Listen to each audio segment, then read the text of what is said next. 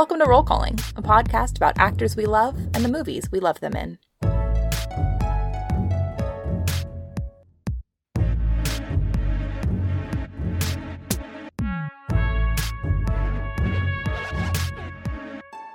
I'm Caroline Sita, a film and TV critic and old Hollywood enthusiast. And I'm Ned Baker, and you know something? I read too many comic books. Ned, you ever been in a Chickie run? Oh yeah, only thing I do. Were you a rebellious kid in high school? No. Yeah, me neither. I feel just like I was goody what, two-shoes on a podcast. I feel like I was what in the 1950s they would have called a square. Oh yeah, I was pretty square. I will tell you, I did have in high school, I had a streak, and it was based on incredibly dorky things like, very dorky things like West Side Story and semi-dorky things like The Warriors. Have you ever seen The Warriors? No. Well, there are movies about gangs, and it is definitely a sort of a classic style. Nothing to do with like when we talk about the world of gangs today. It was this idea of like a bunch of guys in matching outfits sort of like walking the streets with a lot of like power. And a musical theater gang. A musical theater gang. Warriors is a great movie where there's like, it's like the city's full of gangs and everybody has like their own sort of thing. And there's like a gang of mimes and like a disco gang and all that stuff. So, it was really like, I like to walk around my neighborhood with my friends like it was our turf. And yes. That's the closest thing I had to a rebellious streak. I guess I like to, like maybe like go up the parking garage where we weren't supposed to go, that kind of thing. But I didn't actually want to like stand up to any adults or other kids. No, that wasn't my style. You wanted to be in a theatrical troupe that also wandered the streets in Exactly, yeah.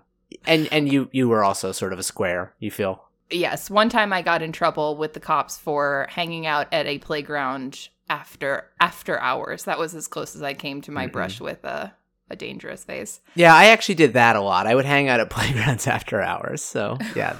We were both rebels without a cause. I think you could say that really rebels. In the early thousands, you and I were exhibiting behavior that in the 1930s might have been seen as actually rebellious, but at that point was pretty tame. Well, the way this podcast normally works is that Ned and I take turns curating a 5-film miniseries starring an actor we love, but we are switching things up this week. Not only are we jumping back in time to, as mentioned, the sort of classic Hollywood era, we are also looking at an actor whose entire filmography consists of just 3 films, and that is Mr. James Dean. A true instant Hollywood icon. He died when he was just 24 years old. It'll actually be the 66th anniversary of his death this month. Oh, wow. Which we didn't quite plan, but that worked out that way. And I would say that James Dean is probably best remembered for the film we're going to discuss today, a film that maybe does not exactly represent Ned and my youth, but we could talk about it. It is the 1955 teen melodrama Rebel Without a Cause. Ned, in part of my being a square phase of high school, it did involve like purchasing books about James Dean and having a real phase of getting very into him as an actor, as a persona, very much tied to this movie in particular. But what is your like relationship to James Dean? I wouldn't say that I strongly had one. I hadn't seen a James Dean film until this year, actually. I think that the film we're watching today, Rebel Without a Cause, I saw for the first time about 6 months ago. I just wanted to... Yeah, that's right. Not weird that you hadn't seen it. Weird that you happened to have seen it so close to when we were doing a series about it. I just wanted to cross it off my list. Yeah, we had not at the time planned to do this series. It just was a film that had always been out there. I'd never seen it. I was curious about it, and I wanted to put it on. And prior to that, I hadn't really seen him. It's funny, here she comes up again. My friend Franny Shepard Bates, who got me into American Psycho, I remember her talking a lot about James Dean when Heath Ledger died, because it kind of brought this idea of the sort of like flaring out too young, tragic death of this like powerful, charismatic young method actor. There was just this sort of tragic symmetry there, and it kind of brought him, I feel, back into conversation a little bit. But I couldn't say that I have much of a strong relationship with him. Mm-hmm. But you must have, so this is like one thing that fascinates me about James Dean is I think pretty much everyone has an image of James Dean, regardless of whether or not you've seen his movies. Like, I think he's one of, like, it's like him, Elvis, and Marilyn Monroe that it's sort of just like everyone of every generation knows. Mm-hmm. And I was thinking about this in particular. There's the Taylor Swift song where she's, like, you've got that James Dean look in your eye or something. And I'm like, how wild that this guy that lived for 24 years, back in the 40s and 50s, you can just drop his name into a song that people of literally any generation, including present day teenagers, just immediately know what you mean by that. Yes, that wouldn't be like an esoteric reference at all. Even though probably a lot of people, it might be hard pressed to say what is a James Dean look? What was his sort of personality? Do you feel like that? Well, this is a question. Do you feel like you had, before you had seen his movies, do you feel like you had like an image of what it meant to be like James Dean, or what it meant to be like a James Dean character? I think I had assumed that Rebel Without a Cause was about more of a hard-edged, rebellious, dangerous guy. It is, interestingly, I would say, about a very sensitive guy, and that is a little bit of a surprise to me. I kind of assumed it was about, like, one of the outsiders. I guess the outsiders have their sensitive, but someone who was like a Danny Zuko from Greece. We are square, aren't we? Yeah. I assumed the baddest boy around, Danny Zuko. I guess I assumed he was kind of like some of Marlon Brando's characters. Like, I assumed he was a Stanley Kowalski type. It's not really the case. I actually really agree with that. With Rebel Without a Cause in particular, the first time I saw it, I was similarly kind of blown away that Jim Stark, the character he plays, is much less of he's not like the greaser that's going around beating people up. Those are his enemies in the movie. Mm-hmm. And even though he is sort of rebellious in a way, it's with so much more sensitivity and thoughtfulness and morality. Yes, his rebellion is really one of just wanting the world to make more emotional sense and be more compassionate and more in touch. I wouldn't say, frankly, the title actually feels to me a little bit like a kind of like a sensationalist holdover. Like, I don't know that is actually a great title for this movie. It's hard to even like process that thought because like that's the title. That's the Hollywood icon. That is this movie. But if you think about it, like, is this about a rebel without a cause? Would you say that's the plot? No. And I think you're right about so the movie, I think that they kind of like had the title before they had the movie. I think they pulled the title from like a psychiatrist book that's looking at rebellious or dangerous youth. And I think, Warner Brothers in that old Hollywood way was like, that's the title for you. And I feel like they spent years just being like, someone write a script for this title. And then they landed on this script, which I agree does not, the box is not selling what's inside exactly. Yeah. But maybe that's like what makes it so good too. Buzz is a rebel without a cause. The character of Buzz. Mm-hmm. You got to do something. That's a guy who's just rebelling and he has no cause except that you have to answer the call of the void. Yeah. But I feel like that kind of thing probably happened relatively frequently. It would just be, you just get a title like Angels with Dirty Faces, and then I don't know if that's a real thing. Right to it. Yeah. You said it so confidently that I believed you.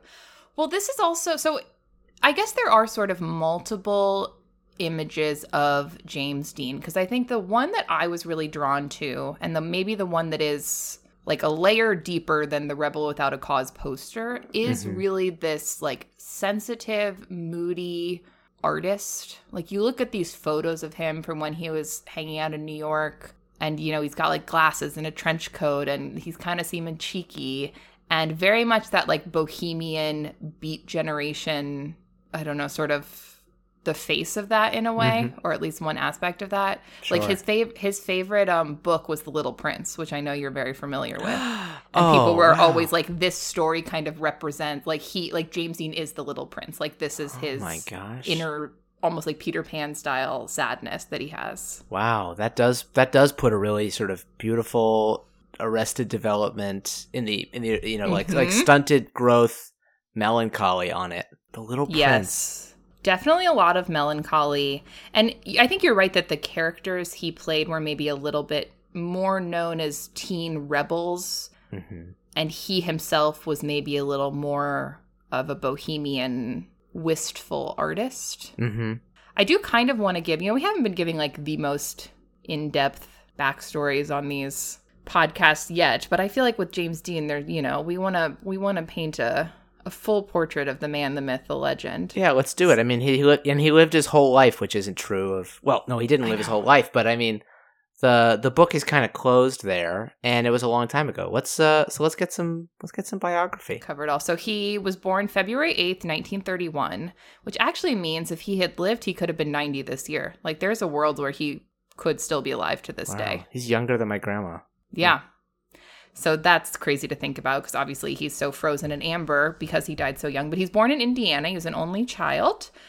He moved with his parents to Santa Monica, California, and he was really close to his mom. And then she very sadly died of cancer when he was 9. And so he then is sent back to Fairmont, Indiana, where his aunt and uncle live, and they sort of become functionally his parents and guardians. So he lives with them. And he was popular in high school. He was good at sports. There's these very charming photos of him like on the basketball team and on the track team and wearing these very nerdy glasses. I'm going to try to find some and post them on our Twitter feed because I was very charmed by them. But he starts doing like drama and speech in high school and graduates in 1949, then goes back to Santa Monica where his dad has since remarried. So he's kind of back around them and briefly goes to Santa Monica College to study law, to be pre-law, but then pretty immediately decides to transfer to UCLA to study drama instead, which I think sort of estranges him from his dad. Like his dad didn't want him to do that path. Although then James Dean ends up dropping out of UCLA after a semester to actually just start working in films and commercials. A lot of this, I will say, I got from this fascinating 1957 documentary that is an early project of Robert Altman's that's just called The James Dean Story. It was put out by Warner Brothers, which is the studio that James Dean was under contract with. And so it's coming out literally 2 years after his death. Almost contemporary. Wow. And it is, I will recommend to you, I will recommend to our listeners, it's up, somebody uploaded it for free on YouTube. It's only like an hour or 20 minutes maybe. It is fascinating as a piece of like real life myth making. Like the way, I've really like never seen a quote unquote documentary like it, but it has half of it is narrated with like the drama and intonation of like Rod Serling's intros on The Twilight Zone. And it'll be like the young Jimmy went to the beach and he looked out and he saw the raging power of the water and he thought, that is my acting spirit that I must channel. And he looked up at the gulls and said, I'll fly like those gulls. And I'm like, they're just like, that's just fan fiction of what, yes, James Dean might have thought as a day on the beach. And then the other half of the documentary is interviews with like James Dean's, his aunt and uncle, his little cousin, people that knew him in New York and in LA. And they are done in a style, and I know you hate the style, of those 73 question Vogue videos.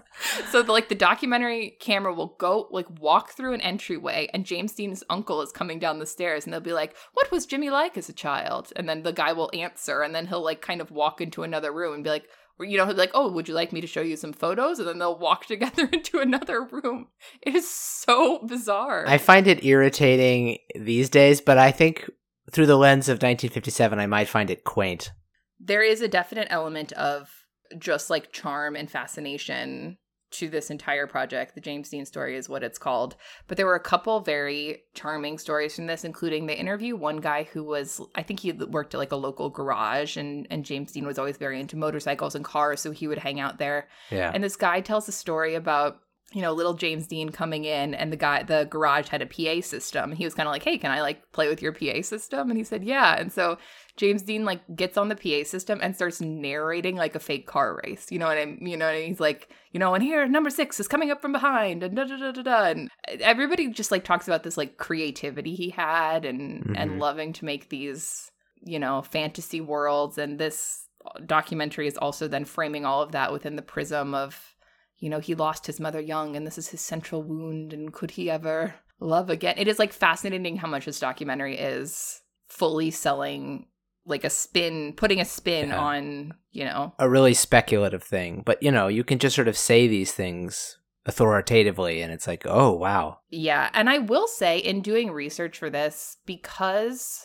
like, obviously some people, I spent like 2 days looking at articles on the internet. Some people dedicate their entire lives to being James Dean biographers, but Certainly. I do think that it's difficult sometimes to get true stories about things because there is so much of that myth making and mythologizing that's happening. And so you'll read these interviews with someone that's like, he was the love of my life. And it's hard to say, like, is that true? Is that something that they rewrote in their mind after the fact because it's such a romantic story to have said, that you loved and lost him or whatever?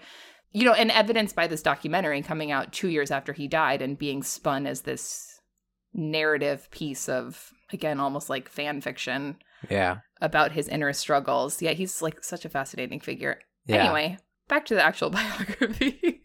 He drops out of UCLA, starts working sort of as an extra. He has some credits where, he'll pop up as like man in bar in certain movies and stuff like that.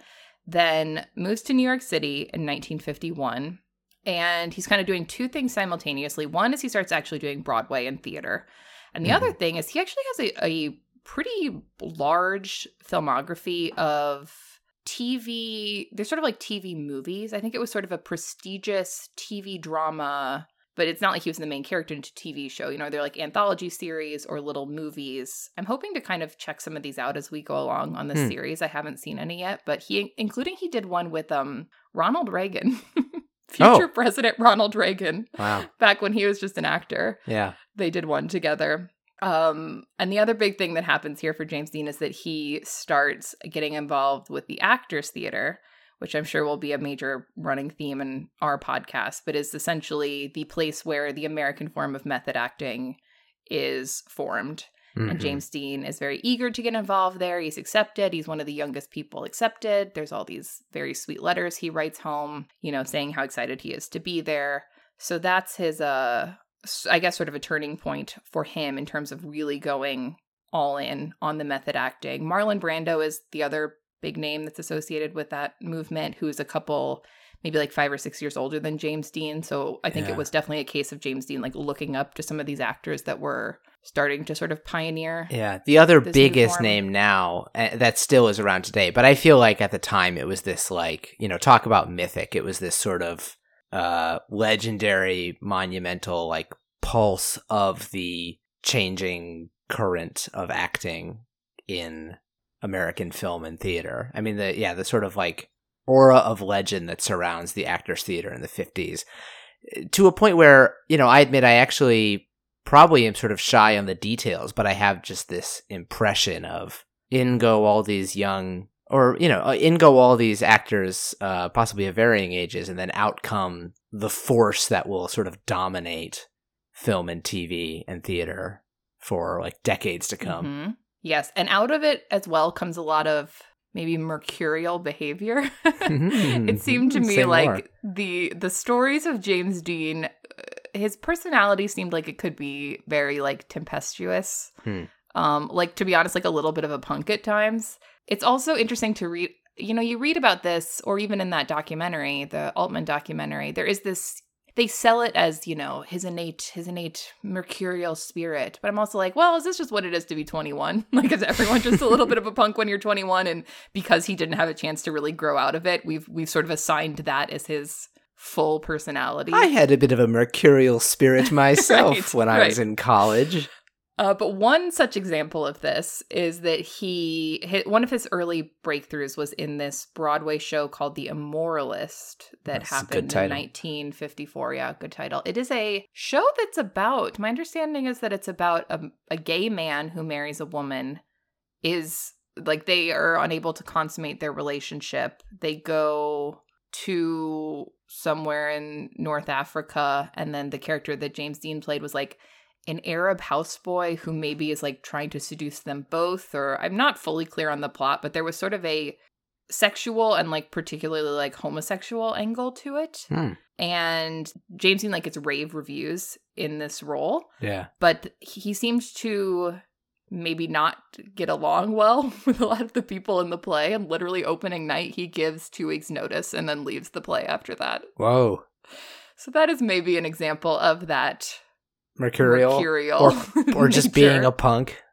being a little bit of a punk. I don't know. Maybe somebody was shitty to him. Who knows? But this is the thing, too. With all of these little stories I'm finding, some will say he was in the wrong. Some will say this other person was in the wrong. Some will say he got offered, a better deal. Mm-hmm. It seems to be hard to pin down the exact timeline, a lot of these things. But almost immediately after doing The Immoralist, he ends up leaving for Hollywood because he's cast in Elia Kazan's East of Eden as Cal. This is his debut film role. Kazan is a founding member of the Actors Studio, so he kind of knows of Dean through that. He saw him in The Immoralist. But this brings Dean out to Hollywood, where he signs a contract with Warner Brothers. And then really, he only does the 3 movies. East of Eden's first, then Rebel Without a Cause, then Giant. They all happen within a couple years span. And he only lived to see East of Eden come out. He died in 1955, which is the year that East of Eden and Rebel Without a Cause were released. Giant came out the next year.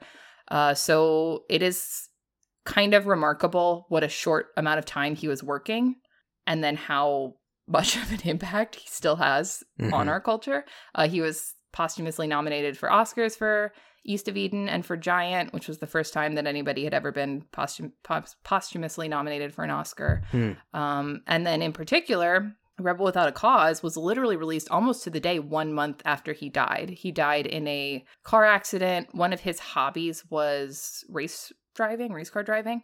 And he was actually on his way to a race, but was just driving on the highway. Somebody sort of made a left turn in front of him, and he wasn't able to stop in time.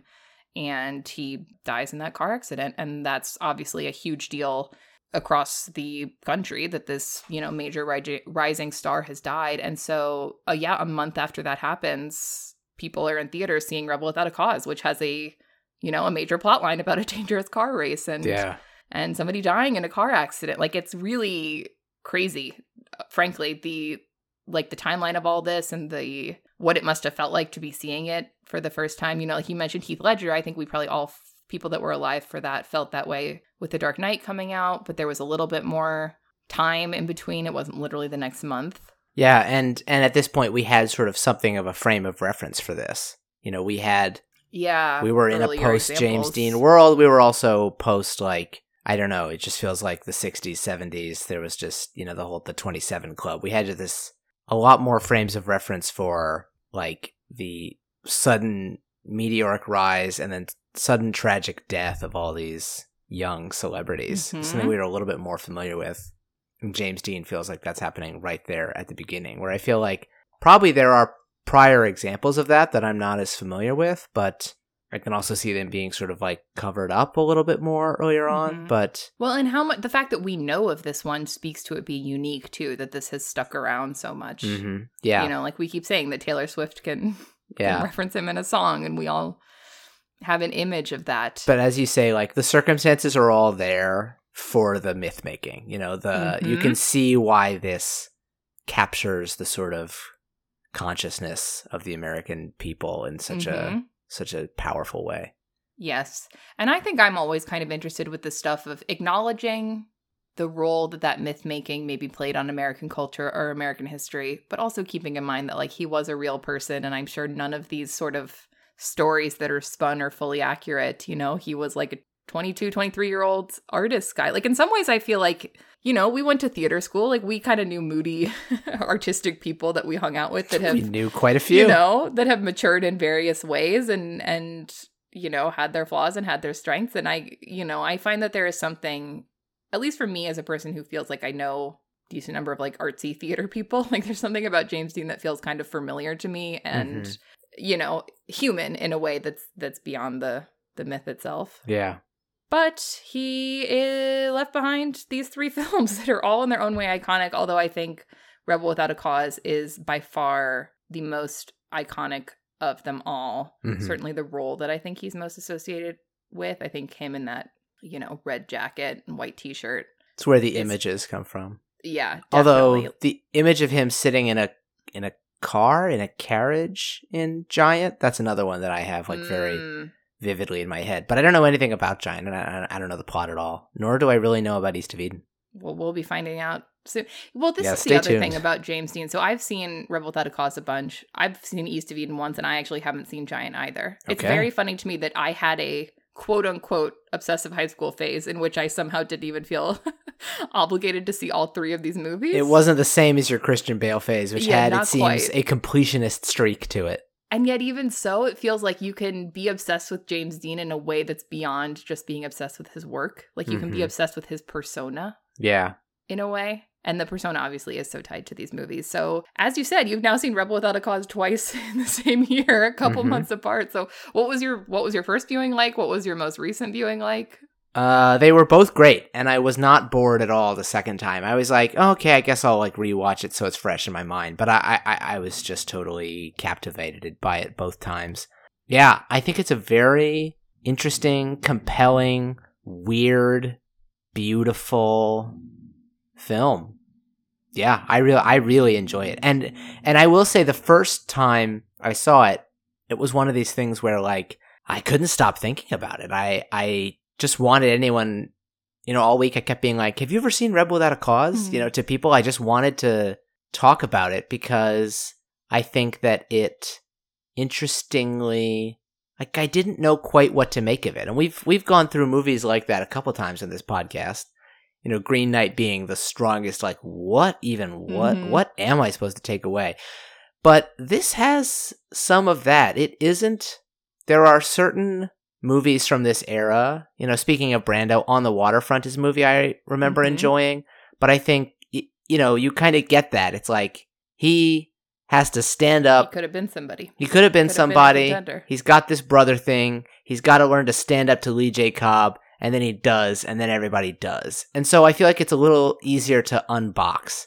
And this one is a little bit more of a puzzle, although it definitely there are elements that are familiar to me. As I've mentioned The Outsiders earlier, I'm a big fan of The Outsiders, and I do feel like there are some parallels to that. It reminds me of West Side Story. It reminds me of Romeo and Juliet.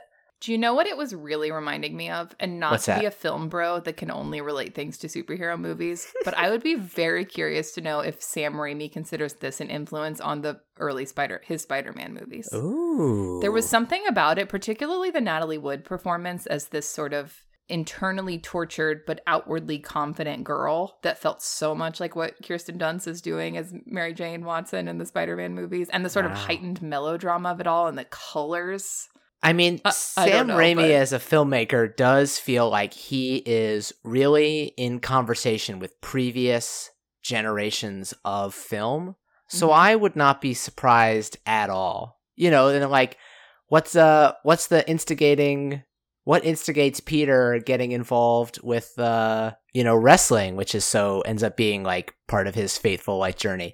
He sees Mary Jane getting in a cool car with Flash Thompson, is like, I need to get a car. Wow, yeah, I think you might be onto something.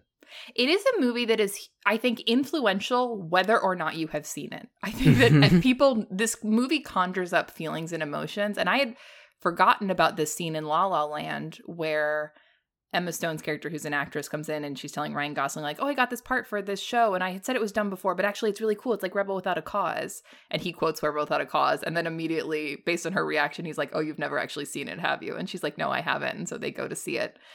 I only remembered this scene because I was looking at the Letterboxd reviews for Rebel Without a Cause, and I was very charmed by how many people watched this movie for the first time because they went to see it in La La Land. Oh, wow. I love that. I love that La La Land existing, like, inspired people to check out the movies that it, directly or indirectly referenced. But I think Rebel Without a Cause it is a thing that, like, it makes sense to me that Emma Stone's character was just like, oh, it's like that, whether or not she had actually seen it. It feels evocative somehow. Although you could quote that and I go, uh-huh. And there'd be a pause and you'd say, you've never seen La La Land, have you? And no, I haven't. Well, I explained the relevance of that scene, so it's fine. Yes. I feel like I know what I need to know. Yeah, you need to know. I was actually wanting to rewatch it, having watched that clip. So, Ned, come over sometime. We'll watch La La Land together. Sure, I'll give it a shot. So, how about you? You've seen this film. I guess this film was your James Dean phase. Yes, it really was. I really loved this movie. I saw it in high school. And you did as a high schooler as well. Love it. Yes. I loved it right away. I think I mentioned this on one of our earlier podcasts, but I really grew up, we were a big like TCM family household. So I really grew up watching a lot of movies from the 40s and 50s. Yeah. So that I think that this style of movie, this is a very heightened melodrama. I mean, I think even by 1950s standards, like even the contemporary reviews were a little bit like, okay, this is a little much for us. So They thought it was sensationalist with its depiction of like the car races, and I just think even they were sort of like, is this too melodramatic? Is the operatic nature of it working against, what it's trying to do? And honestly, if somebody told me that they just didn't jive with this movie, I would get it. Like, it is very tied to an era and a style that is not, so familiar to us anymore. As much as method acting sort of became the grounded, realistic, naturalistic standard for acting, so much about Rebel Without a Cause is completely unrealistic and so heightened, and the music and the camera work and the score. So I could totally get this movie feeling off-putting for people. I think as a person who was very steeped in this era growing up, it was easy for me to jive with it tonally. What did you say? I said it was on-putting. Please ignore me. This was the most on-putting movie I'd ever seen. But I think, like you said, the big surprise and standout for me was that this is not a movie about a violent greaser, learning to reform or something. It is basically about a fundamentally decent teenage boy trying his best in a difficult environment. And that surprise aspect of it and the warmth of the James Dean performance, I found so captivating. And I think that's what I enjoy about it every time I rewatch it. In college, I'd forgotten about this, but I was digging through my files in preparation for this. I wrote an 18-page research paper about juvenile delinquent films in the 1950s, centered on this, The Wild One with Marlon Brando, and Blackboard Jungle, which has a young Sidney Poitier. So I have a lot of my college career, when I took history classes, I was like, how can I stealthily just write about something that interests me that is, tied to history? Oh, this wasn't for a film class. No, this was just straight up for an American history class. I've done this with musicals before. I'm like, these things are historical. I will just find a way to write about entertainment in classes that are not fully centered on that. So yes, I have technically done an academic study of Rebel Without a Cause, although I don't know how much value that will bring to this. But I think hopefully for this James Dean series, I do want to acknowledge that, I hope we encourage people to check out these movies if they haven't seen them before. But also, if you haven't seen them before, hopefully we'll talk about them in a way that's still interesting to listen along. So maybe if we want to sort of go through the plot a little bit here as as our discussion, so we can ground people a little bit. Do you want to start off with how, what's the setup here as we meet our central trio at a police station? Yeah, well, it is an interesting setup, particularly for someone who doesn't know exactly what to expect of the movie.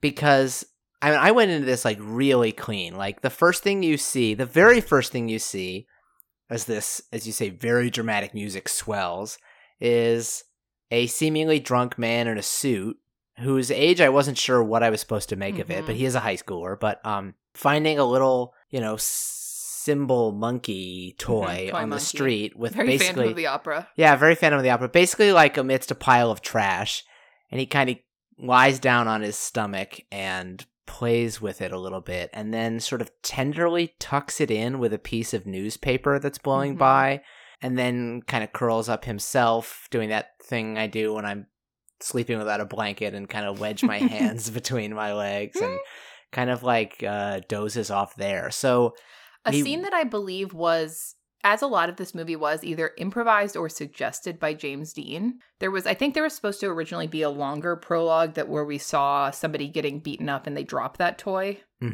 which they end up cutting. But I think they had been filming that, and James Dean was like, hey, just film me doing something on the street with this monkey. And the director, Nicholas Ray, was like, okay.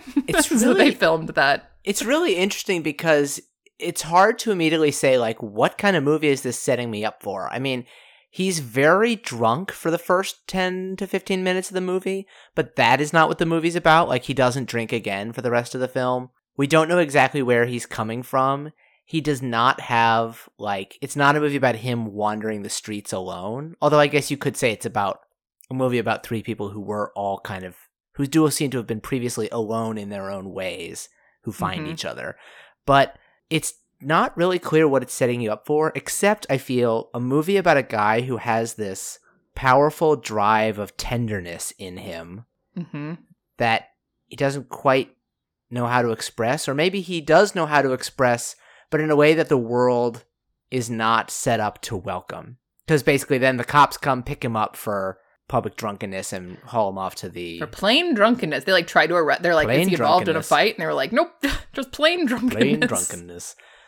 So they take him off to the juvenile station house where our 3 central characters are all kind of being booked, or I guess not booked, are being sort of talked to by various cops and detectives.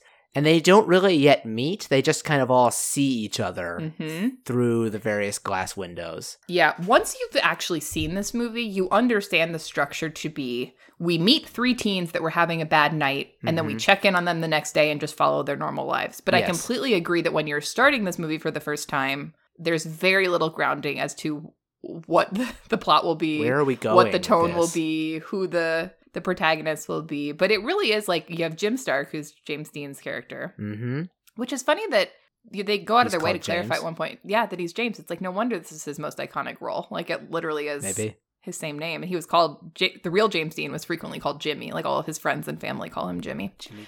Jimmy Dean, not the sausage maker though. But you have Jim, you have Judy, and you have actually, to complete the little trio, they end up calling him Plato, but his name is John. So we have 3 little J's. We have Jim, Judy, and John, a.k.a. Plato. Yeah.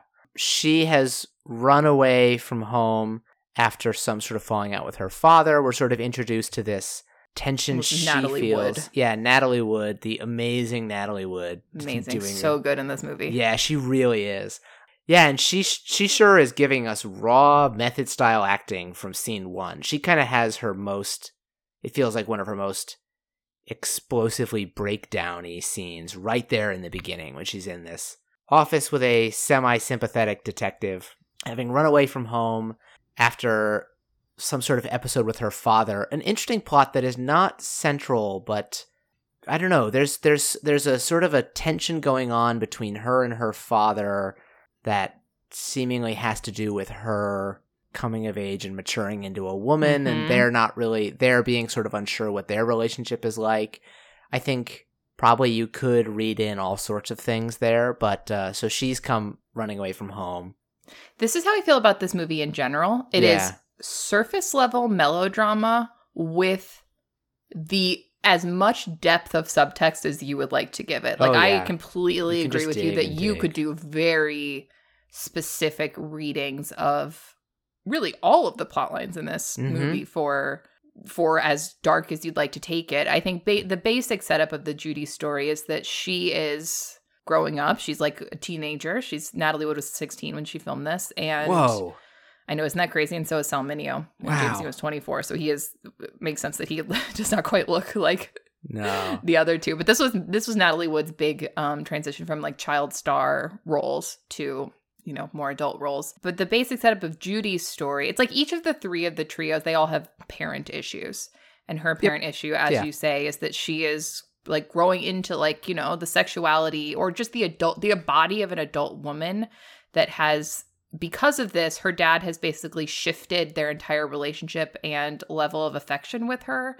And you get the sense that she just doesn't understand. And she's not reading this as, oh, our relationship's growing and maturing. She's kind of reading this as my dad has stopped loving me. And so therefore I will act out in a way that, makes him pay attention to me. And she's called into the police station for wandering around, and the cop's okay, we'll call your dad, which she sort of is oh, no, don't do that, but kind of clearly wants them to. And then he calls and he's okay, your mom's going to pick you up at the station. And this is a great Natalie Wood acting moment where she just loses her mind. She's you said my dad was going to pick me up, not my mom. I want my dad to come pick me up. And it is very raw. The whole thing is very wrenching. And this little exchange at the end when the cop says, Judy, take it easy. And she goes, oh, sure.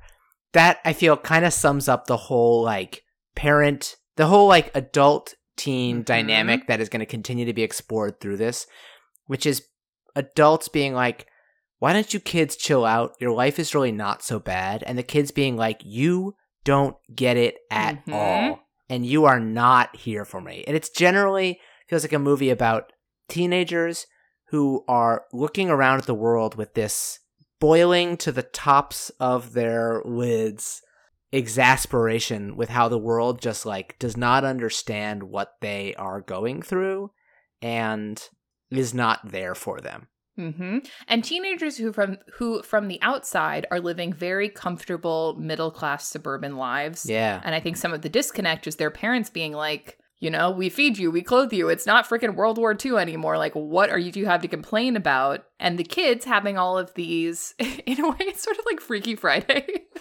which we talked about in our Jamie Lee Curtis series. But it is kind of a movie where it's like you get where the adults are coming from, and they're correct in saying in 10 years you won't care about this stuff. But you also get where the teens are coming from, and you're like, the problems they're having are real. And just because these problems won't seem so important in the future doesn't mean that they aren't important now. Like, I think it is kind of a movie that's sympathetic to both of those points of view. And that's, you know, I cite The Outsiders, and I cite, you know, specifically Romeo and Juliet, a play that I love. Totally. I directed that a few years ago, and for me it was all about like starring Purnell, former guest Purnell. That's right. Former guest Purnell was Romeo, and he was so good. He was wonderful. So good. Yeah, it was a great cast. It was really a show that I was extremely proud of. And for me, what I was connecting with, and I was, you know, 22 or 23 directing that, was like, this is about young people with this tremendous outpouring of passion, like passion and energy, and this like heart-pounding desire to like love and kill that they just can barely, it's like oozing out their eyeballs, and the world has no way for them to do it, and they then just like explode all over each other. And by the end, they figure out like what loving and killing actually means.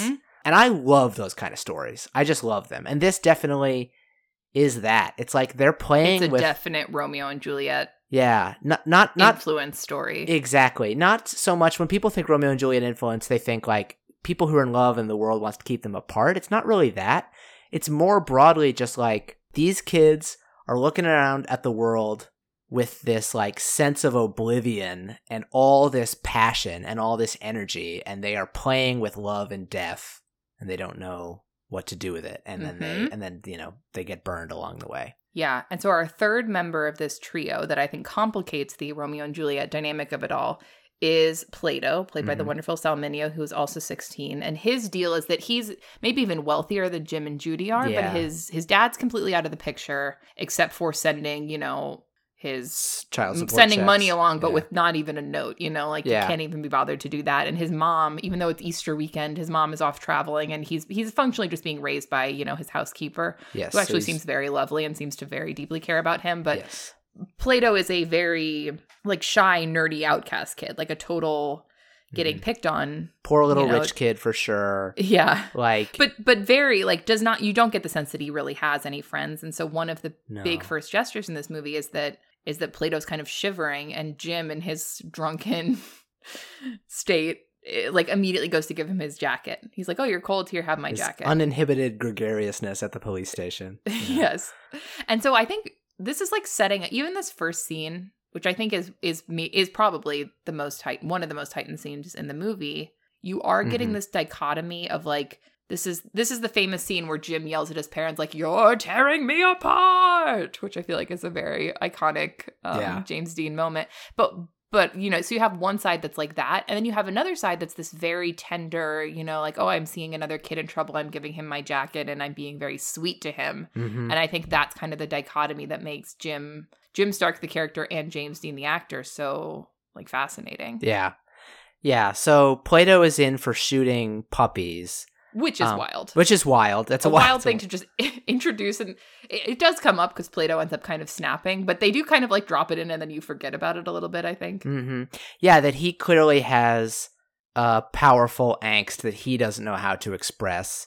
And is clearly, I mean, he gives a really haunted performance. Like, you just get this look, even in his, you know, happiest moments. I mean, he has like one truly joyful scene and other sort of nice ones, but all the way through it, you just get this idea of this kid who is basically seemingly tortured every minute of every day. And I think one of the most obvious lenses that we're going to see that through now is to see Plato as a closeted gay character. Mm-hmm. I mean, closeted in the sense of like he had no option. There was no outlet. There was no option there at all.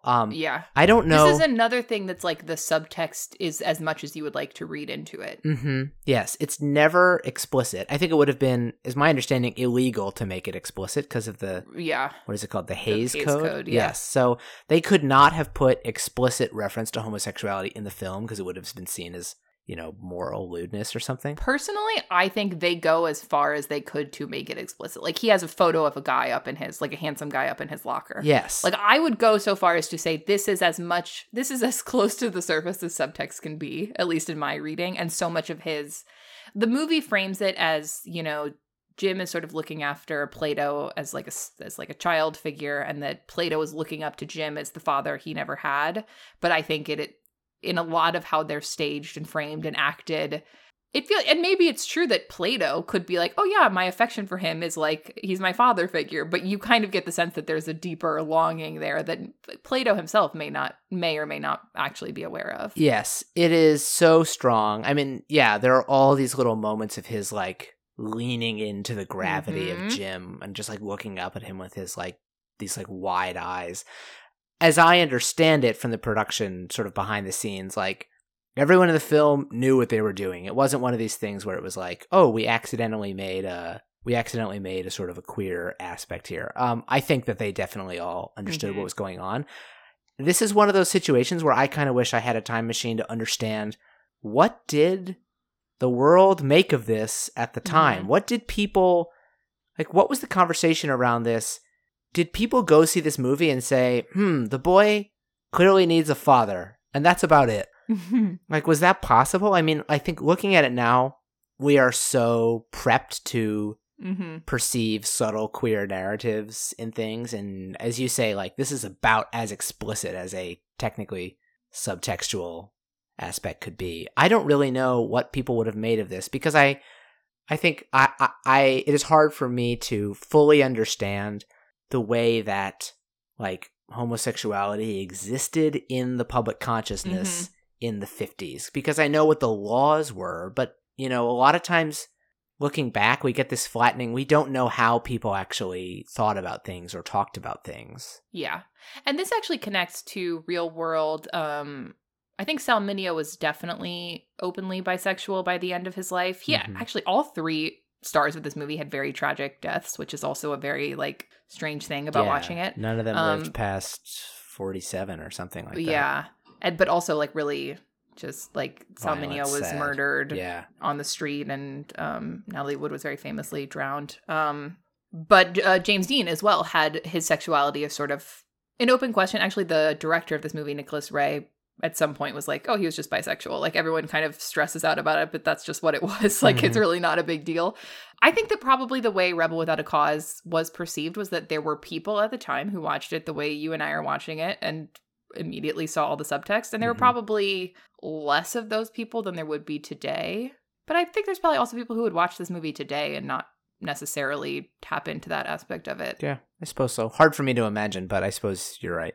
The setup for Jim's parents, then, that's sort of the one parent setup we haven't talked about yet, is, I would say this is the aspect of the movie that is hardest for me to swallow from a modern perspective in terms of how they frame his parent issues. His dad is the millionaire from Gilligan's Island, which I will never not find deeply distracting. That Thurston Howell III is his dad.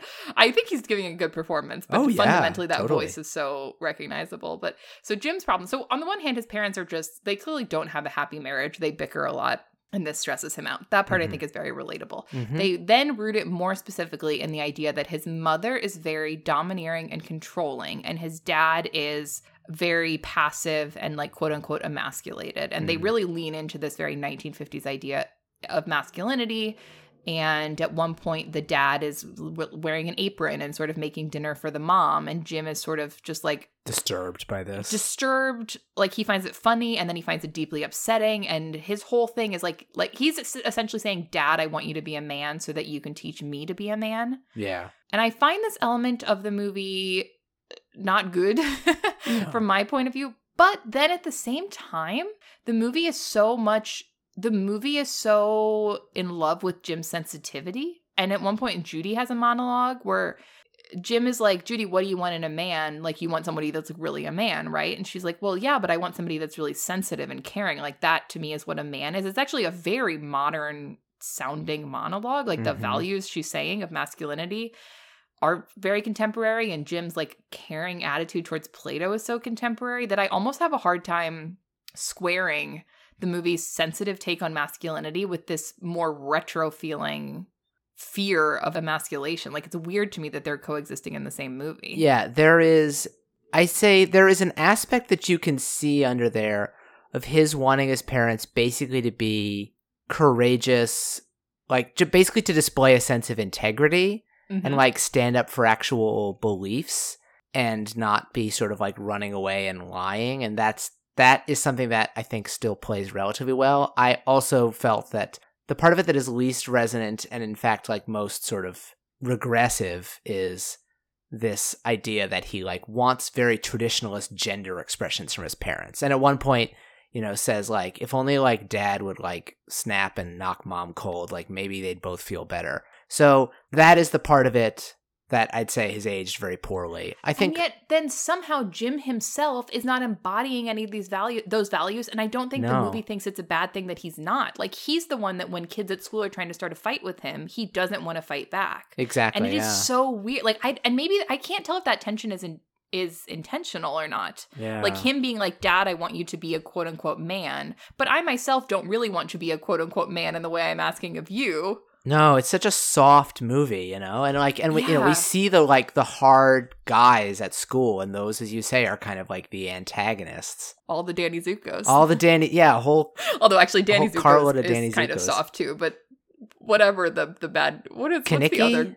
Or do you mean the scorpions that they race with? Yes, the scorpions that they race with. Yeah. His vibe. Can I ask before we move on, which I realize we've literally only talked about one scene of this movie, but there's not a ton of plot. Once you get to the setup, there's actually not a ton of plot to this movie. Yeah, it's a little bit more just vibes. It's basically like a stressed day. Yeah, very like the most stressful day in your teenage life. What did you think of, in particular, James Dean's acting in this like police station scene? It's interesting. Definitely, I was able to more process it this second time where, as you say, like, you understand where the movie is going. And so I can say, like, okay, it's not a movie about a guy who, like, wants to live in, like, a drunken stupor. It's about this teen who's looking for some sort of guiding principle or just, like, a way to be in the world. So I found his kind of, like, goofiness really fun. The You're Tearing Me Apart moment is interesting. It's just so interesting because it feels like such a climactic exclamation, and yet it happens like so near the beginning of the movie. You're so right. If you watch that clip out of context, you'd be like, oh, and here's the end of the movie. Exactly. Yeah. But it's how we're introduced to him. Yeah. I think that this opening scene is my least favorite of James Dean's scenes in this movie. I hear that. I think he as this sort of method actor, young method actor who I think very specifically wants to be Marlon Brando. I think he can lean into escalation in an uninteresting way. You feel like James Dean always wants to go to 10, like immediately. That's like his impulse. Yeah. I actually think he's such a more interesting actor when he's operating at like a 2 or a 3. His quiet stuff, does work better. And it's interesting for you to mention Marlon Brando. I mean, I think of when is Streetcar Named Desire? Earlier than this, right? That's before this. I think that's 47, maybe. Yeah, Jim doing the like police siren feels like Marlon Brando doing the cats in them cats, in Streetcar Named Desire. But in Streetcar Named Desire, it's so much more a guy who, he wants to unsettle. He wants to like, he has this kind of like chip on his shoulder, and he clearly like, at least in the case of Blanche, like he wants to fuck with her. And yeah, this one is a little bit less easily reconciled. I see what you mean. I think it's fun to watch in the sense of like, we have these like precious few little like scraps of acting from this guy. So it's interesting to see him in this different mode in here. Although I agree, it kind of like fits the rest of the movie not as well, but maybe it's kind of interesting to see him in this quieter mode. I don't know. This is one of those puzzles. I'm like, how does him being like almost belligerently, I mean, he's not truly belligerent. Well, actually, yes, he is. He takes a swing at the cop. How does having him be belligerently drunk at the beginning of the movie fit in with the rest of it? It almost feels like an experiment, you know, like he's trying something on for size. Well, it is fascinating. So then the next part of the movie, we just like wake up the next day. I don't know if it's the first day of school for everyone. Jim and his family have just moved into this town, which is sort of their pattern. It's like whenever things go bad, they just move to a new town and they're like, fresh start. We don't have to think about the past. Yeah. Everything will be fine. And so we have Jim going to school the first day. And all of a sudden, these three teens that we had previously seen at like all of their lowest points, it is very fascinating to see the next day just what they're like. And maybe that is part of the teen experience or the human experience, that you can go from being a complete mess to the next day you're like, oh, okay, now I'm acting fine. Like I almost feel like a different person. And Judy, we now see with her friends who are called the kids, who are the traditional greaser punk guys. Yeah. And she's so much more confident and flirty and sassy, and like very sassy to Jim as he's kind of trying to be like, and Jim meanwhile is like, hey, I'm the new kid in town. He does this freaking adorable thing where she's walking by and there's a fence, like a really tall fence, like above their head between them, and he literally jumps, like just briefly jumps up and he's like, hi and then like opens the fence and he's like, can I walk with you? Yeah. And it's such a turn from how we saw him at the police station. Yeah, I like that scene there. He's clearly like, I'm gonna put on my best face and give it a go with people, and it's kind of cool to see him basically be lightly to seriously antagonized through that first day of school, and for most of it just be like, do this kind of, I don't know, what I read is a kind of an unembarrassed smile and shrug it off. It's just a very interesting, there's all these like interesting weird impulses that I think make the movie very human, because life is full of weird things that don't like fit a rhythmic narrative or something. But he has all these like, I think I just might have expected a little more like somebody says something threatening and he like tenses up and is like ready to go. And like we do get to some of that place, but just the weird, like the moment when she's like, life is crushing in around me, and he just kind of goes, life can be beautiful. Or it's like, yeah, I don't know. Yes. He kind of keeps this weird, he's got all this like wry humor and this sort of wry curiosity in the way he like looks around at everything and is trying to, I don't know, he really is trying. We see him with his parents at breakfast, and as he's leaving, he's like, I think we can actually stay here for a while. Like he has this genuine optimism of like, this time it's gonna work out. Yeah. And you feel that throughout the day. He's super sweet to Judy and sort of is like, hey, you want to go to school with me? And she's like, oh, I'm gonna hang out with my friends who are all assholes. And he's just like, okay. And then he gets to school and he sees Plato there, and they sort of, you know, he's super warm to Plato, even though it's clear Plato's kind of an outsider. They go to a planetarium at Griffith Observatory, which they will return to at the end of the movie. But he's like the kids, the gang is like goofing off, and he's trying to like join in on their jokes, but it just makes them all hate him so much. Yeah. Which feels relatable, I think. And what maybe is less relatable is that the way they manifest their dislike of him is to straight up have a knife fight outside of the planetarium on this school field trip, which is a real 0 to 10 escalation on the part of Buzz, Judy's boyfriend. I find this chapter of the movie so resonant and cool. Not in a way where I see any of my own experience in it, as I have never been in a knife fight. No, I've never been in a fight of any kind with just some kid at school. I do, however, I think that it is interesting because, you know, you said it just makes them instantly hate him. I feel like that relationship, particularly between Jim and Buzz, who kind of is like the leader of the gang, the sort of head bully, is so much more dynamic than just, I don't think I would say he hates him at all. I think it's almost like they pick him to bully in a way that feels like that feels like it's like intended to haze him into being part of the gang. My real read on this is that in a scenario, so to kind of take us through a little bit the next part of the plot, just to reference, they have this knife fight. They sort of antagonize him. They slash his tires. They have a knife fight that ends in a very interesting charged way that isn't just like two people fight and then split. They make a date to do a chickie run later on. Basically, Jim essentially wins that fight. And he's like, okay, you can have a chance to win back the honor, but like, let's not do another knife fight because that was fucking crazy, bro. Yeah. Like, let's do something else. Not with these. And they're like, cool, do you want to like play this horrifically dangerous car race game? And hilariously, he actually agrees to do it before he knows what it is. But yes, that gets us into the next section. Yes, which is, there's a scene where he talks with his dad, but they end up going out to this very sort of electric charged night encounter on the bluff with the cars, all the like cool 50s cars rumbling, and agree to play this game, the Chickie Run, where him and Buzz, both in stolen cars, will drive at full speed towards the cliff, and we head off towards the bluff. First man who jumps is a chicken. So the idea is that they will both jump. Whoever jumps first is chicken, and their cars will go off the end. And they have this, like you do, like just a classic high school hazing ritual. Yeah, and they have this interestingly sort of intimate, like almost like falteringly intimate conversation looking over the edge of the cliff before they agree to do it. And in the end, sort of unintentionally, Buzz gets part of the sleeve of his leather jacket. Don't wear leather jackets with extraneous buckles, kids, if you're going to do a Chickie Run, which you shouldn't do. Gets kind of caught on the door, and he's unable to escape the car and kind of drives over the edge and dies explosively. Yeah. My read... A very horrific... Yeah. Like, just a really horrific, tragic accident that, again, if you're an audience in 1955 and James Dean has died in a car accident a month before this, like...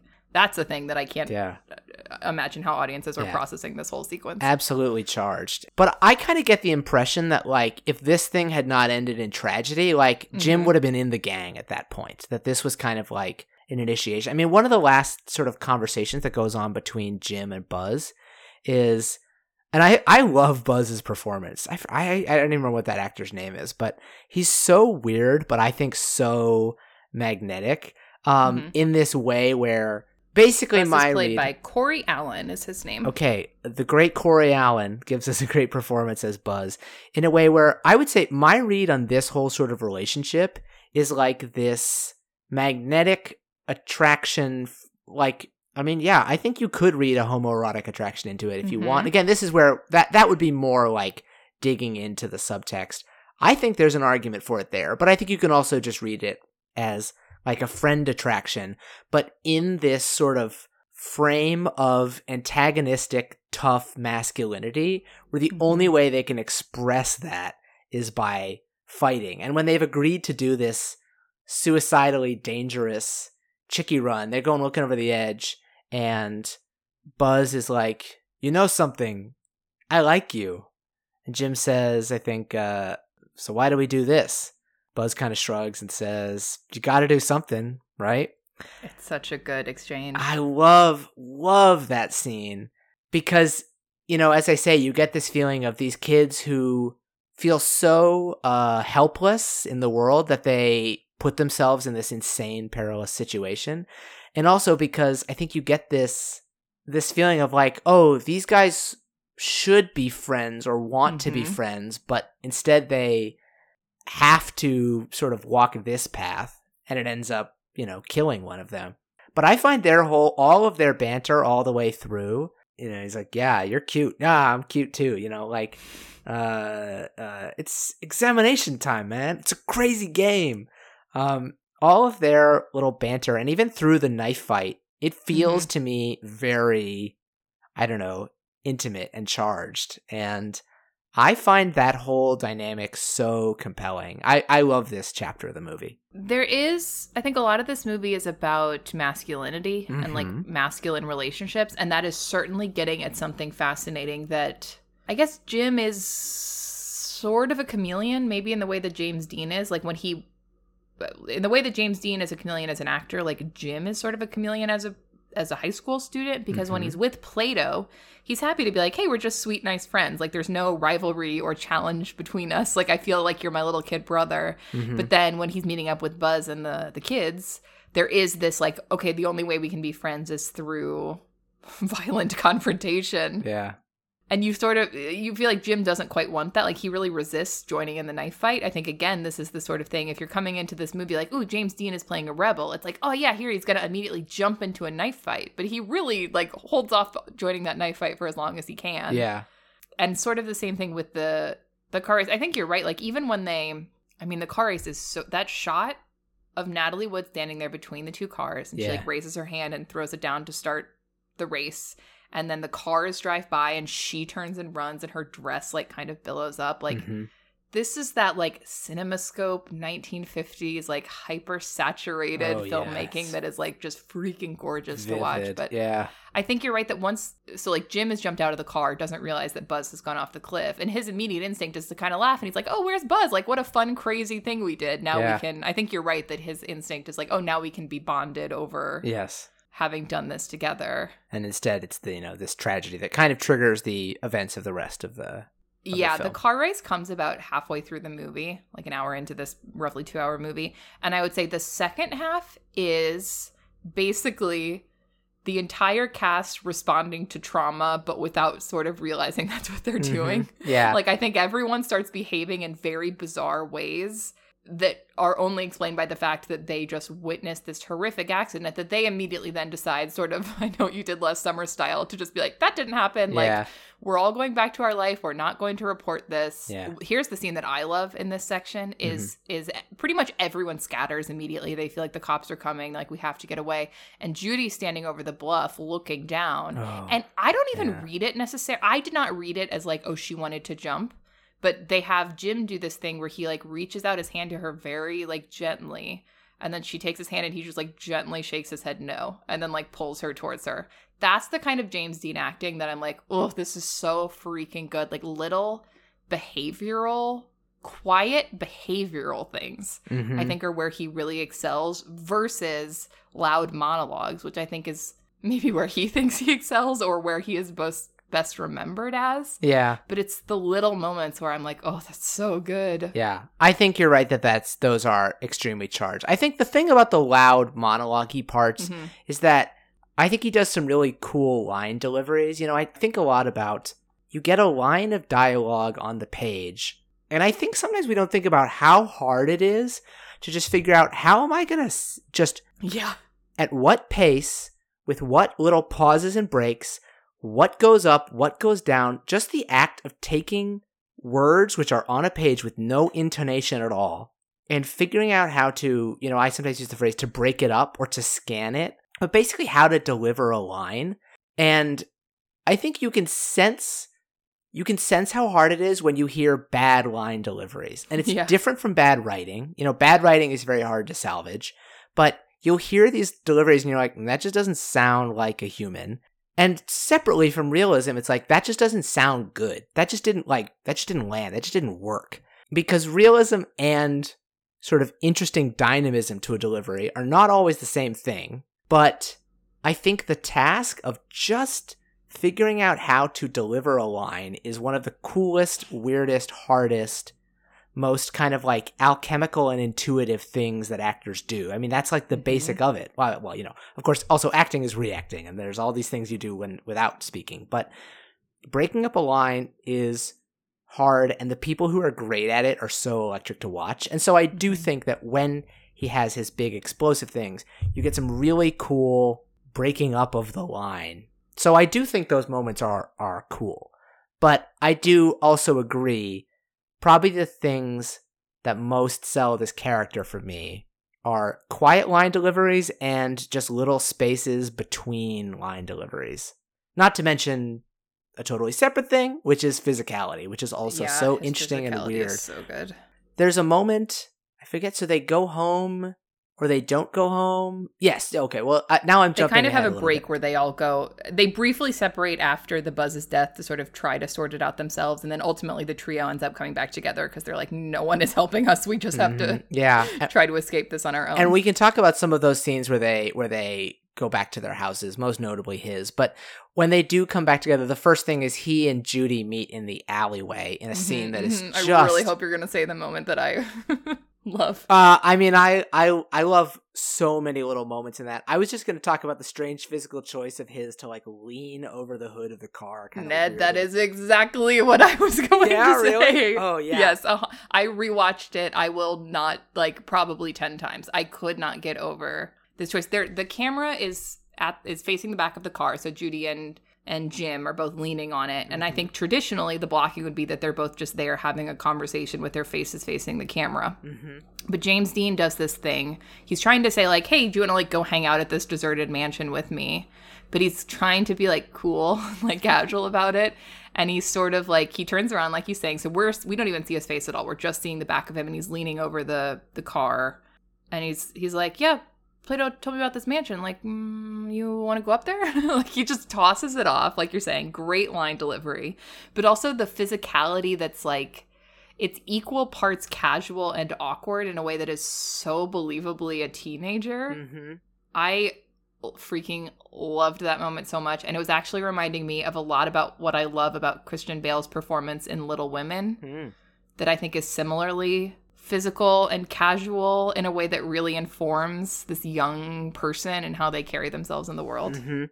It's totally evocative of that energy of that scene. And also, I think just particularly at an era where acting had a tradition of being more stagey, more presentational, there is a thing, and it's funny, you know what, those moments where you watch a movie and you see a non-actor in a movie, and you're like, damn, we really are so bad at passing as human beings. Because the second you see a real human being, you're like, well, that's not an actor. That's just a real person.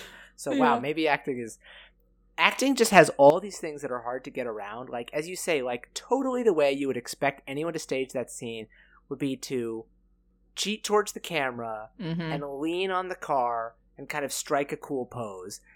But life is full of these things where, like, you just get you'll get a weird impulse to kind of, like, lean your tummy on the counter or something. Or, like, I just want to, like, put my hands over my head and, like put my elbows up on the wall. Just, like, weird little, just, like, random human shit impulses that I honestly think are kind of, like, trained out of actors because they're not, like, cinematic or theatrical. And I think that also totally is just, like, oh, it's just, like, people doing shit with their body, responding. Yeah. Just kind of being totally at ease.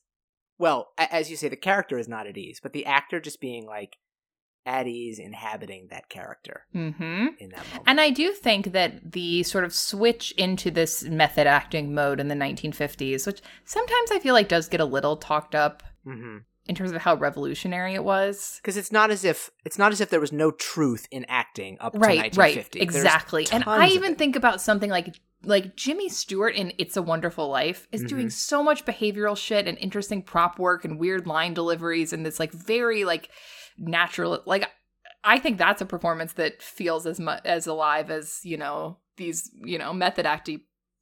What do you know the amount of times I said method acty on this podcast? Somehow that's somehow this is a phrase I've used. The method acty. We know what you mean. Moments. But I do think at their best, there is something that is very alive in these James Dean, Marlon Brando, Montgomery Clift performances behaviorally, or like you're saying with line delivery. I always think of this moment in On the Waterfront where it's Marlon Brando and the girl he's, like, flirting with, they're walking by these swings and she, like, drops her glove and then he picks up the glove and is, like, playing with it, which I think maybe was not staged. Like, she actually just dropped the glove and it's such a human thing to just pick something up and start playing with it. But I do think those are the little gestures that maybe, you know, would be less common in movies before this. Yeah. And that I think are key, as small as they are very key to the success of these method actor performances. Yeah. They're both so relaxed in that scene. It's truly, it's a scene that I think you could totally just pull out an excerpt to be like, look at the cool chemistry and good acting that was going on in this movie with these Rebel two Without teams. a Cause scene. Oh, sorry. Yes. The Rebel Without a Cause scene where they are. It's so good. He also does this thing where he, like, kisses her on the forehead. kind of out of nowhere. It feels unscripted, but it must be because the way she responds seems like it's lined. She's like, why did you do that? And he's like, because I wanted to. Or they were improvising through. I don't know how much of this movie was improvised. The weirdness of the lines feel like maybe a decent chunk of it was. It does seem like, from what I've read, James Dean was given a lot of creative freedom in terms of improvising things themselves, or just deciding the pace of various scenes or the tones of various scenes. There was some story where they were like, I think he and Nicholas Ray spent a lot of time like working on this character. Also, side note that I just feel like I have to acknowledge, Nicholas Ray, man in his 40s, did end up like quote unquote dating Natalie Wood, who was literally 16 during the making of this film, aka, statutory rape. Not so cool. I don't want to overpraise Nicholas Ray in this conversation, or at least I want to acknowledge this is a component of bad aspect of it. But it does sound like Nicholas Ray and James Dean spent a lot of time just like working together and sort of playing around with various things. And one of the actors described that there was some scene where they like started rolling the camera and James Dean just like laid on the floor in the fetal position for like a minute or two. And then Nicholas Ray was like, action. And then James Dean stood up and like did the scene amazingly. And the lady was like, that was weird as hell, but okay. I guess that's their process. Man. Yeah, they were figuring stuff out. I mean, I think that the way we talk about this behavior has got to be different at a time when it was a little bit more experimental, in the true sense of they were trying something out to see how it would work and got some very cool results. I'm not talking about dating your 16-year-old actor. I'm talking about, laying in the fetal position. Yeah, or like, or do weird improv, or just, it's different. We talked a lot, particularly in the Bale series, I think, especially in our Fighter episode, about this whole question of method acting. And for starters, it's a very different thing when a 23-year-old does it than when someone who's been in the industry for a decade or two. Yeah, I do agree. Does it. And also, it's a different thing when somebody does it in the 50s at the dawn of film method acting, where, again, not to say they weren't accountable for their behavior, but they were doing something new. They were trying to change the game. And so I think I give a little bit more of a permissive attitude towards shit where it's like, you just laid on the floor in a ball? I'm like, okay, try it out. Whereas, if Leo DiCaprio was like, stop, I need to lie on the floor in a ball, it'd be like, okay, eye roll, And I will say, as much as James Dean is the one that's singled out for this method acting and for this movie, like, Natalie Wood and Sal Mineo are matching him every moment. Absolutely. They are equally, talented. I feel like there's less of a mythos around them in terms of what their acting process was, but whatever it was giving them equal results, because I think they are both, like, absolutely fantastic in their own versions of these very tortured teen roles. Teenagers. I mean, as literal teenage actors. Literal 16-year-olds. Yeah, that's wild. Yeah, absolutely wild. Before we get to the chunk of the movie that's like my absolute favorite part of it, there is another sort of iconic James Dean scene, which is when Jim comes home after Buzz's death, and he's essentially just tells his parents what happened, and his impulse is like, okay, let's go to the police and just confess all this, and I might get in trouble. These cars were stolen, obviously somebody died, but like the honorable thing to do is to just tell them what happened. And fascinatingly, his parents are both like, don't do that, you'll ruin your life.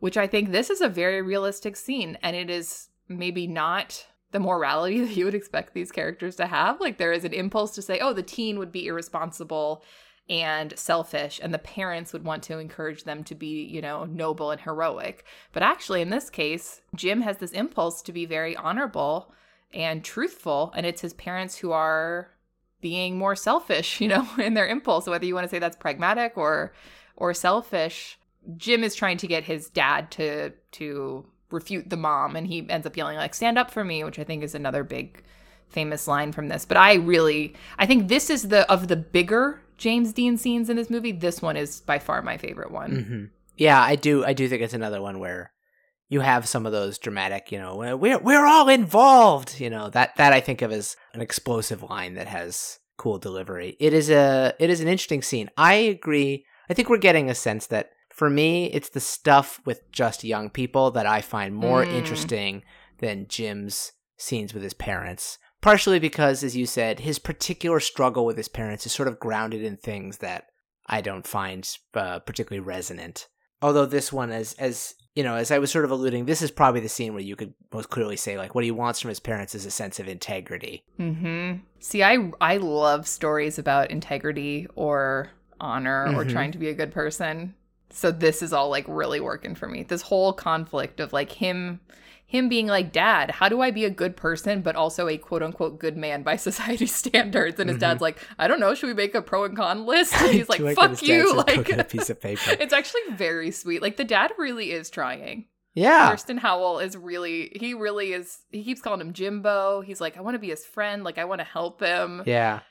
And Jim's hatred of that is, the part of it that's tied to 1950s gender roles isn't so relatable anymore.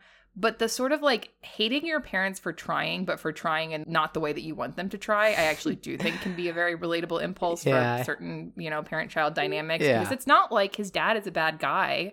His dad is just not who he has imagined the perfect version of his dad to be, and Jim can't appreciate what his dad's doing. Yeah. Yeah.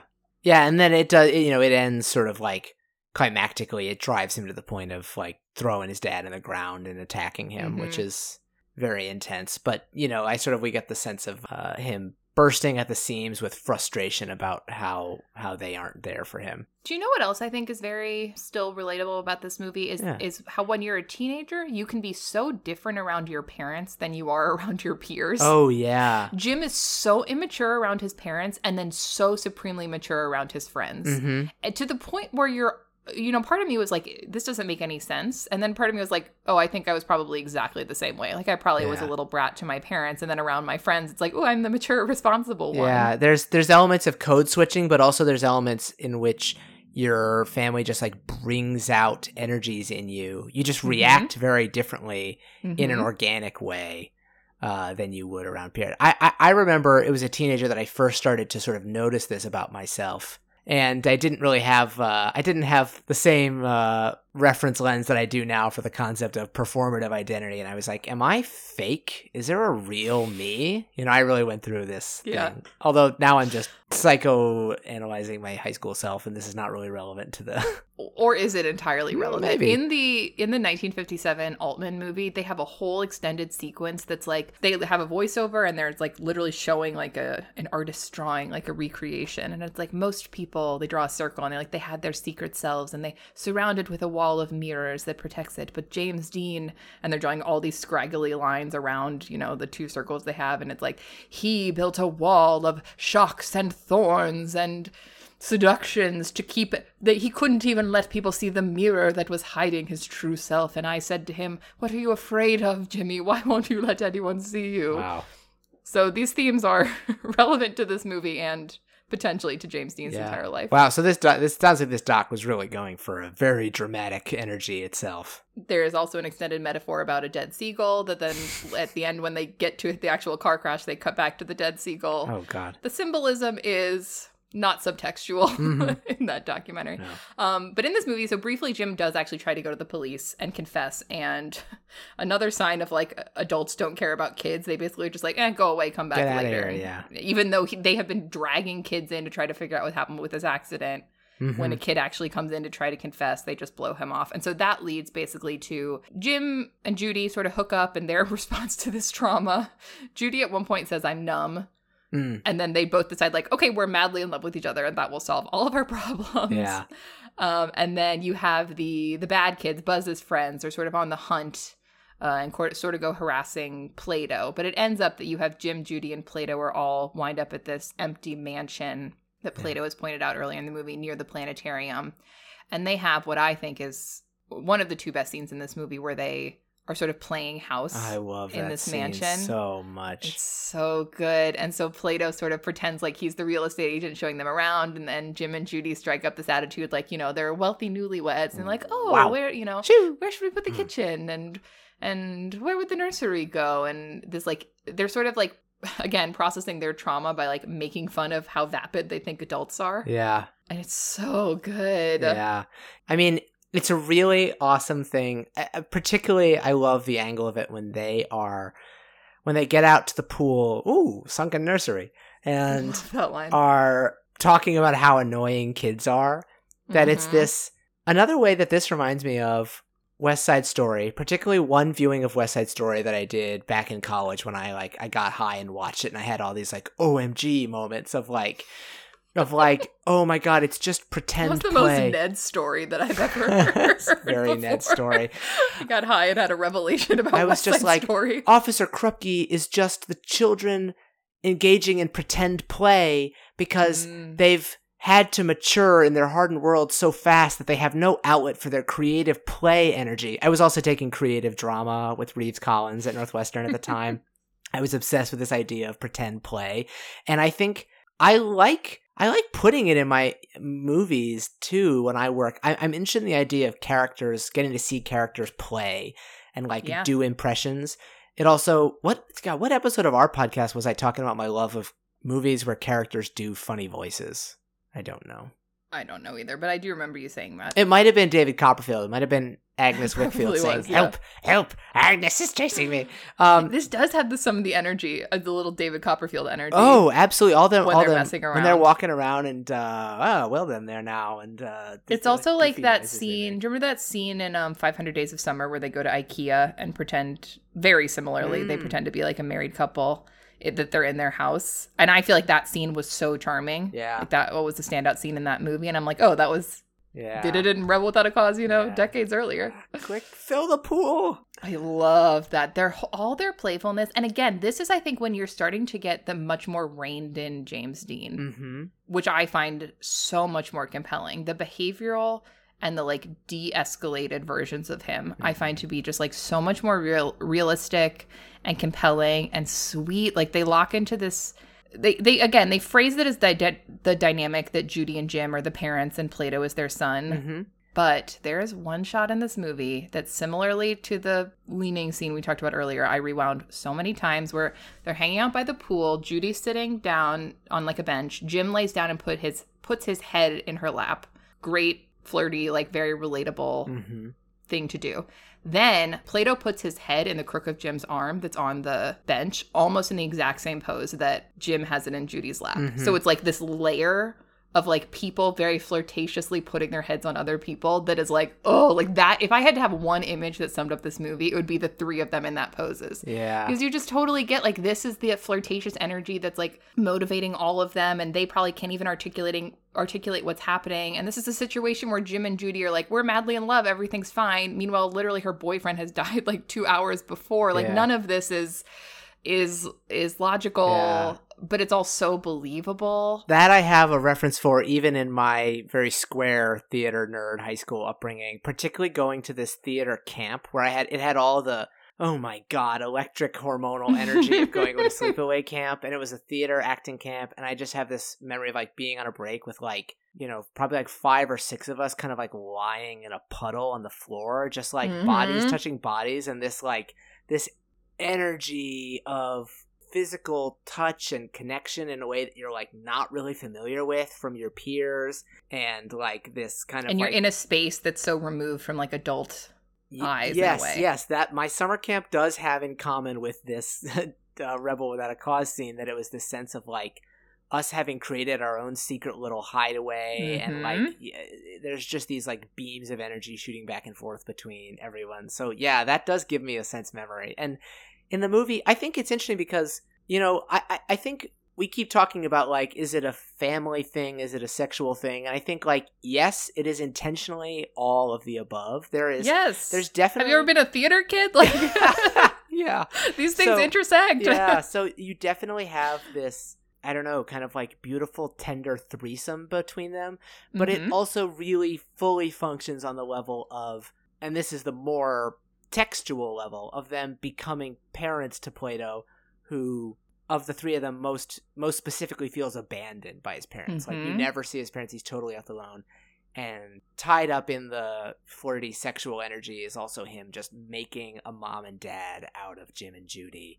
And it's really beautiful. And the sort of violation of that trust is what sets in motion the climax of the film. I was about to say, talk about relatable high school moments. 3 people are hanging out, and then 2 of them are well, we want to go hook up, so we'll just leave you alone. Which, to be fair, Jim and Judy do very sweetly. Plato falls asleep. they kind of cover him up with a little coat, and they're basically like, okay, we want to go make out somewhere. They're genuinely not trying to abandon him. No. And they have this very sweet moment where they take off his shoes and he's wearing different socks. And first they laugh at it, like, sweetly. And then Jim is like, yeah, but haven't you done that before too? Yeah. And it's not even a moment where he's saying that, like, Plato's asleep. So he's not saying it to, like, help Plato save face. He's just saying it as, like, even in this moment of making fun of our friend, like, let's remember to be empathetic towards him as well. Yeah. It's so freaking sweet. And then Jim and Judy go off and they have their kiss and they're like, we're in love. Everything's perfect. Yeah. And again, I think that also happened at summer camp. Oh, sure. Same theater camp. Sure. Yeah, oh man. Yeah. I was just going to say, I think that if you are maybe watching this uncritically, or you're sort of, I think somebody could go into this movie thinking it's a dumb melodrama and think it's bad writing that Jim and Judy fall in love so quickly after her boyfriend has died. No. But I actually think the swiftness of that is an intentional, like, trauma response to what they've gone through, and is not necessarily just meant to be like, oh, a classic wholesome teen romance. Yeah. Yeah. Although that is how they play it, because that's, from their point of view, that's kind of how they're feeling it. Yeah, but I think absolutely, like, yeah, the 0 to 60ness of it is completely, genuinely emotionally resonant with being a teenager, and also, as you say, like, going through a trauma together, you know, feeling like they survived something together. There's this immediate, like, zhoop together of them that, yeah. I think. And, I mean, we have not really said this, but, like, James Dean's very cute. Oh, yeah. If you were in a room with James Dean, you would fall in love with him. 100%. I mean, anyone would fall in love with him. Yeah, they're all so hot. Yeah, he hasn't yet taken off his jacket. I mean, when he's in just the t-shirt and the planetarium at the end, like, incredible. Holy God. I mean, basically, James Dean invented t-shirts. Like, I think I read something that, like, t-shirt sales, I guess at Marlon Brando, but, like, this was the period where everyone was like, we all need t-shirts. They look incredible. Because it was basically look at like our hottest actors. It was a type of underwear, right? It was like an undershirt, basically. Right, like he and Jim and Plato wear suits to school. Yeah. It's just, like, wild to think about. Yeah. But you're right. The Jim and Judy sneaking away is sort of like the unintentional tragedy, because the gangsters end up coming in and Plato is alone and rightly panicking because a bunch of violent thugs are trying to jump him. But he, you know, again, they've set this up at the beginning that he had killed those puppies. And this is when that starts to come into play, because he has taken his mom's gun with him. Shoots at some of the like teens, shoots Crunch, the gang of teens, yeah, and then almost like shoots Jim, like he's just in a full panic state, and then ends up running out of the mansion. The cops are sort of showing up at this point, and the last, I mean, this is kind of another shift for this movie. The last like 15 minutes are just like a manhunt crime drama, where you have Plato is on the run and ends up running back into the planetarium that we saw at the beginning of the movie, and the police are after him, and Jim and Judy are like, okay, it's our responsibility to go help him and make sure, you know, he can be taken in safely. Yeah. Also, Jim's parents are around and sort of like trying to track him down. It's sort of like this massive climax where everyone is converging on this observatory. I kind of expected Jim to somehow, when I first watched it, I kind of expected him to somehow end up in a shootout with the cops himself. I mean, I mentioned again, The Outsiders, there's kind of like a tragic shootout with one of those characters. I kind of thought that was going to be him. It is interesting that, you know, I think something sort of true to life is, you know, a sort of a folksy wisdom thing that I remember from a history teacher of mine saying is like, the most dangerous person is someone who's really scared. Yeah. Don't be afraid of someone who like boasts and talks a big game the same way you should be afraid of someone who is desperate and cornered. And so they set that dynamic up with Plato, who's kind of like the most scared and vulnerable character in the movie. Someone who's like basically said, I've been alone my whole life, and feels, you know, clearly victimized. And, you know, if you want to read in, it's not explicitly how the scene plays out with the gang targeting him. It seems like they're basically like bullying him because they want to get to Jim, but it does have like, you know, gay bashing tones to it. So it sets him up as this sort of trapped, scared figure, and it puts Jim in essentially the position of like the negotiator trying to sort of talk him down. And again, it's a great mode for James Dean to inhabit. Oh my God. This scene, so it ends up being, the climax of this movie is really just Jim and Plato in the big empty planetarium, and Jim sort of put on the star show, you know, that they play. So that's serving as their lighting. this scene, like, I could watch this scene for 24 hours. I think this is like just one of the best scenes in cinema. It's like you have Sal Mineo doing this beautiful internal panic. Mm-hmm. Like, he's not playing an outward frenetic. Like, he is this quiet, like, what have I done? Kind of really just out of it more than anything else. And Jim's like skill at de-escalating the situation. Again, I keep going back to like when James Dean de-escalates, that's when I find him most compelling. Mm-hmm. And this is a scene where both he is de-escalating his performance, but the character is actively trying to de-escalate the situation. Yeah. And it's beautifully written and it's beautifully played. Like, he's so calm. He's like, Plato, like, all these guys are out there. They're our friends and they just want to talk to you. Like, do you want to go out with me? Judy's here. And they like Jim's, the way they write Jim in this scene and his instincts, he kind of like tries to get the gun from Plato and then realizes, you know, that's not really going to work. So he's like, could I just hold it for a minute? And then he's like, here, I'll give you my jacket. And like, you can let me see the gun. And he does this amazing thing where Plato hands him the gun and he like pretends like it's really heavy. And he's like, man, I can't believe you've been carrying around this heavy thing all day. Like, that must have been so hard for you. It's so gentle. And then he secretly takes the bullets out of it. And then he's trying to get Plato to walk out of the room. And Plato's like, are you going to give me my gun back? He's like, of course I will. And he goes to hand it back to him. And then he very casually like starts walking away as a way to get Plato to start exiting the room. And he does end up handing the gun back to him. But it's very much like, okay, I need to get this kid to like do these certain steps without him knowing that that's what I'm doing. And again, it's another example of that sort of chameleonic aspect of the character you mentioned. He kind of slides into the mode that he needs to be in which is almost like talking to a child, because you've got this kind of like regressed inside himself, like almost like shattered version of Plato. Yes. That he needs to sort of like just put on the right mode that will help get him out safely. And he does so beautifully. And then the tragedy of this movie is that even though Jim has fully been able to relate to Plato and de-escalate the situation, what you have is, you know, whether you want to frame it as adults in general or the police in particular, are the ones that completely escalate this situation. And they end up like sort of making Plato panic again because they're not quite following the instructions or trusting that Jim has it under control. And they end up, the end of this is that they shoot Plato. Yeah. Or if you want to look at it very broadly, it's just, again, like the world hasn't made the space for them and it doesn't work with what they need. Can't give them what they need. And it's very, I mean, it's like heartbreaking. And there's another great, probably my favorite, like Dean, like, exclamation moment is he's like, I have the bullet. Plato has already, like, he's been shot. He's like dead. And he's like, but I had the bullets. Like, I had the bullets right here. Almost like he's like, okay, can you unshoot him? Like, he didn't have bullets in his gun. It's such a childlike impulse. Yeah. That's the scene that they say in La La Land. So, you know, there's Ryan Gosling just goes like, I have the bullets. Oh, okay. Yeah. Oh, it's so sad. And also, can I say a subtextual thing that I had never thought about? I have no idea. I never thought about before this viewing. Please. I have no idea if it was intentional or not. But the setup where you have all the cops outside, you have the kids inside, and most of the cops don't quite know what's going on. They just know like some kid had a gun. Mm-hmm. The way they set it up is that it's Plato's housekeeper who's black. She comes up and she says like, my boy ran off this night. And I wonder if there was some intentionality to this idea that some of the cops thought maybe the kid inside that had a gun was black, and that made them more inclined to shoot. Oh, that's very interesting. I just thought it was so purposeful the way the housekeeper, she just said my boy, which on the one hand is an incredibly sweet like tribute to the relationship that they have, and it's working on that level as well. But it also is this like, the cop would just take that to mean, you know, my biological son. I don't know. I don't know if it's there intentionally or not. It felt very resonant to me on this viewing, at least. That is very interesting.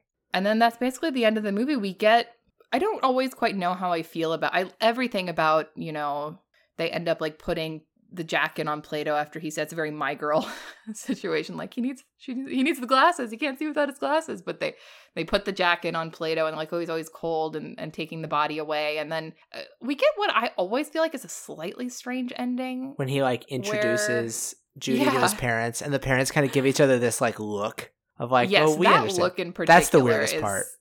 It feels like sitcom-y. Yes, very sitcom-y. Which I don't know, maybe that's the impulse of like, it's Hollywood in the 50s. We have to make sure everyone's like, everything's fine. I would like, believe that, you know, that it was like, we can't just end. I don't know. It is a slightly weird note. I do slightly like check out for the very last like 2 minutes. Yeah. Of it. And it really is very short. And the idea of the dad sort, he's like, okay, Jim, like I can't just stand up on my own, but like you and I can stand up together. Like we'll do this together. I think that's actually a nice note to end that storyline on.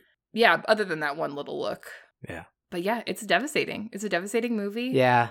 Yeah, also just like all around the I have the bullets moment, just like James Dean's acting of like powerful, explosive, like sobbing heartbreak at witnessing this thing.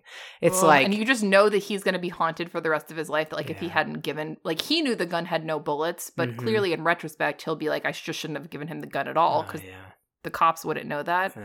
Yeah, and it does feel like you don't get that outpouring when Buzz dies. I mean, Buzz is, sort of much more a victim of his own choices. Oh, well, actually, that phrase his own jacket choices. That phrase actually, that phrase now that I use it is like, but basically, the vibe around Buzz is different. But I think it mostly has to do with the relationships between all the people who witnesses Buzz's death. That there's no catharsis there, and then with Plato's death, which I guess you could argue like both deaths are essentially like tragic misunderstandings, tragic accidents. Like, then you get this like deep outpouring and you get a very tremendously sad James Dean and Natalie Wood. And they're both really heartbreaking to watch in that moment. They're so good. Natalie Wood. So Natalie Wood, Sal Mineo, and actually Nicholas Ray were all nominated for Oscars. Nicholas Ray was nominated for, we don't have this anymore, it's a story. Like, you know how movies will have like story by credit and then like screenplay by? They used to give Oscars out like for the story credit. Wow.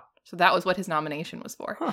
Interestingly, this is, of the 3 movies, James Dean got nominations for the other 2, not for this one. Oh, go figure.